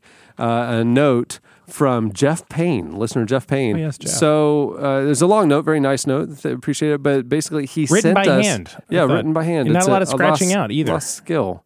The hard note to write. Yeah. But he sent us something for the podcast studio wall, an actual non-working Zune. Yeah, that I'm sure is loaded with podcasts 1 through 25 in it. And lots gigs of malware. It is. So we now have an 80 gig Zune from Jeff that will definitely make its way onto the wall. It feels fitting. It's nice to have a Zune. It feels like we we're haven't home. gotten any care packages from our listeners lately, so I No, wanted to say a special thank you to Jeff. We went for through stepping a up. run of foreign candy for a while. We got some fun stuff from Canada. Lots of snacks from Canada, like those tomato chips. You know, Don't like even start with those. the tomato flavored Those were potato chips. so good. They were, weren't they? Well, the ketchup in Canada is wonderful. It's a whole different thing. It's called maple syrup, and it's so much better. It's amazing. It's so sweet. Yeah, it's so delicious on everything. Yeah, it's just like all the people of Canada. Just very lovely, just sweet, folks. Much better than the American variety. Yeah, Canada's the best. It really is. Yeah. I will say this though, not when it comes to their bacon. Like, I disagree. American bacon, regular bacon is way better than Canadian bacon. Oh, I disagree. Well, Canadian bacon just slabs of ham. That's what I'm saying. It's just weird round ham. No thanks. Give me the slabs of the greasy American But I stuff. think that's just an Pass, issue between soccer and football. Like, it's just different words. I don't think they really... I think they probably have bacon that you would like. There's up a there. thing called Canadian bacon. Yeah, it's on an Egg McMuffin. I understand, but that's like... it's too complex a thing. But you're saying they don't think that it's the same thing as our they're not bacon. saying like, oh, it tastes exactly the same. They're saying like, no, we actually call ham bacon here. Eddie, here's the thing, man. I really, really don't want to get into another thing with you about pork products. Well, we've had a long. We've been down this road, I'm afraid, and we just don't see eye to eye. Your lack of. Could we put in a slot at maybe 3:30 in the morning where Jesse and I do a half hour talking about pork? And just we're going to do the cured meat hour at 4:30 during.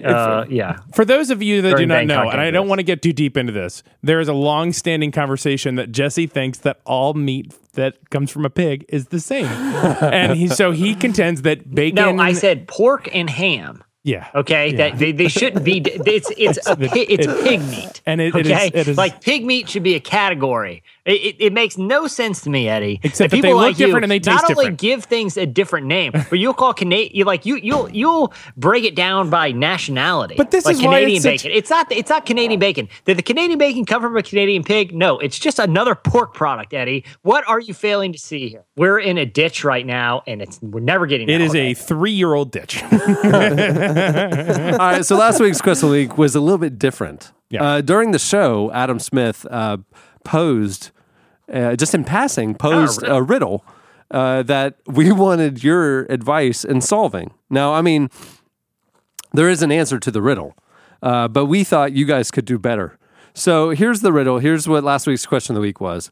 You have a fox, a bag of grain, a chicken, and a canoe. And you have to get all three of those things, the fox, bag of grain, and chicken, across a river using the canoe. And you can only bring 2 things at a time. How do you get them all across? Because the dilemma is that the chicken will eat the grain if left alone, and the fox will eat the chicken if left alone. Correct? Yes, that is That's sort of the dilemma you have to solve. Yeah, so you guys hit us up on Twitter at Relevant Podcast. You also went to the podcast episode page at relevantmagazine.com and helped us come up with creative solutions for this riddle. Well, can I just read the right answer? It was actually David Meigs, Meigs. I'm sorry, David. Use the pastrami to lure Nick Cage. His presence alone will part the river and solve the conundrum. Well done, David. Solved it. Well Considering done. Eddie didn't hear that late in the show, that makes a ton of sense for you. Yeah, it just totally makes sense.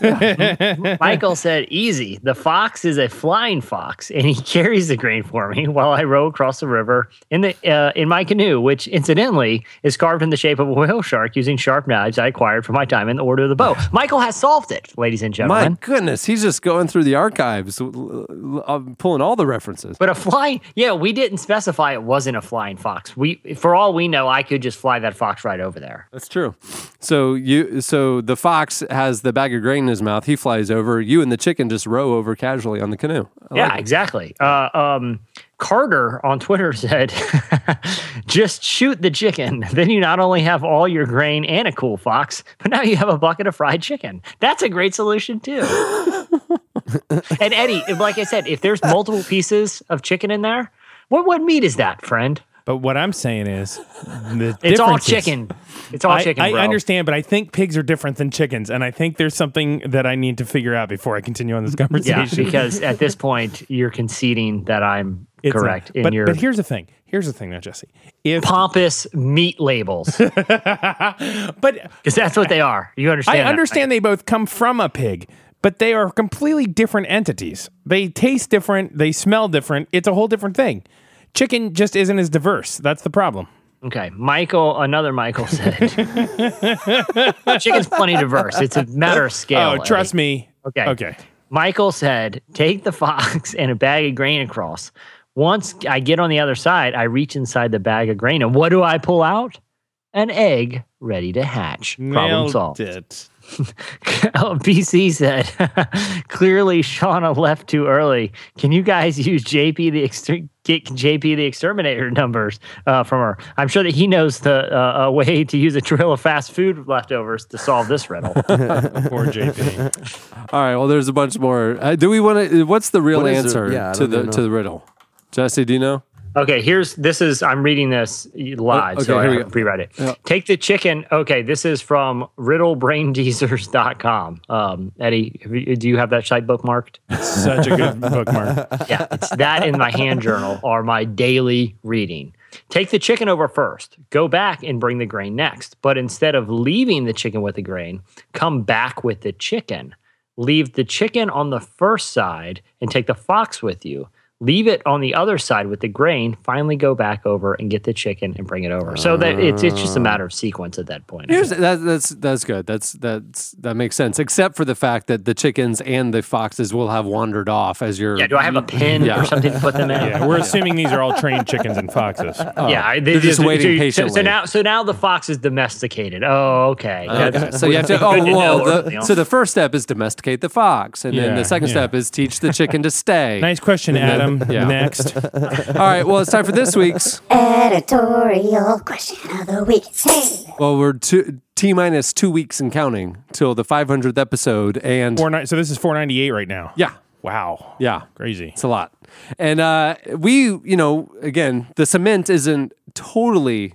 So it was really wet a couple weeks ago. Mm-hmm. The general concept was still furry. Now we've got the concept. Now what we want to do is add on the extras. So we want y'all to help us figure out ways to create the event even better, create the moment even better, and raise more money for Charity Water. Yeah. So what would you like to see happen? What should we add to the mix? What should, like Jesse came up with the idea of one of the big donors will win this accessory pack for the Chef Currys. What are some other things we should add to the mix or to the live stream or to the LaBouffe Cam experience for you so you guys will give more money to Charity Water? Yeah. Okay, here's one. If you, again, this could be a terrible idea. I don't know. But maybe if you're a certain part of a certain donor level, or if you are selected as one of the people who are there live to kind of get more interest into this, maybe we have a pork plate sampler with hickory sausages, some bacon, some ham, different pork products. And you tell me, can you tell the difference? And you know like what? a little pork taste. I'm sure they will, because they're all completely different tastes tastes and all completely different products. Yeah, like hickory, like I said, hickory sausages that are good all year round. I know for a fact there's a honey glazed you're ham. saying they're going to eat a piece of ham and then eat a piece of sausage and not know the difference. I say we will all with little toothpicks and it'll be delightful. Literally. You said the dumbest thing. I would take money away from you if you are that but we want to unsmart. hear ideas. There's no bad ideas. Well, that one was a bad idea, but there are probably no bad ideas. People love pork, Eddie. It's a whole industry. So you guys should hit us up on Twitter at Relevant Podcast, or you can post your suggestions on the podcast episode page at relevantmagazine.com. I think, and as of today, as of right now, trappedinthecage.com is up. You can vote for the movies this week, and then we'll keep updating. You can reserve, your seat to come. The info there for our studio. Info will be there about our studio and all the things, how to donate to the campaign for Charity Water. So, we'll keep updating it as you guys send us the ideas and we want to implement them. We'll keep adding little extras throughout the 24 hours. What I'm saying to you, Jesse, is that have you ever seen one of those diagrams of a pig? Oh, gosh. Send us your feedback on Twitter or the Relevant Podcast page. We'll read it. Can't wait to hear it. Many thanks to our show sponsor, Fracture. Remember, you can go to fractureme.com/podcast. That's actually where that kid went after he went to visit your church that time and the greeter squeezed his hand too hard. Yeah, went to fractureme.com. Yep, shattered it. Fractureme.com/podcast to get 10% off your first order. And make sure you mention you got there because they're relevant. And then, don't forget to go to our survey, podsurvey.com/relevant, to take our survey and help the show out and help us get, find the right partners for this thing. Cool. Yeah. Many thanks to our guests. Social Club Misfits, their new album, A Misfit Generation, is available everywhere. You can follow them on Twitter at SocialXClub. And Dr. Russell Moore, make sure to follow him on Twitter at Dr. Moore. And while you're on the internet, swing over to relevantmagazine.com and subscribe to the magazine. The new issue is shipping now and is hitting mailboxes. We will actually tell you about the new issue on next week's episode. Cool. But if you go to relevantmagazine.com, you can subscribe for just $1 a month, and I think you'll like it. On that note, we'll wrap it up. I'm Cameron Strang. I'm Eddie Koffoltz. I'm Chandler Strang. I'm Jesse Carey. For Joy Eggerich Reed, we'll see you next week.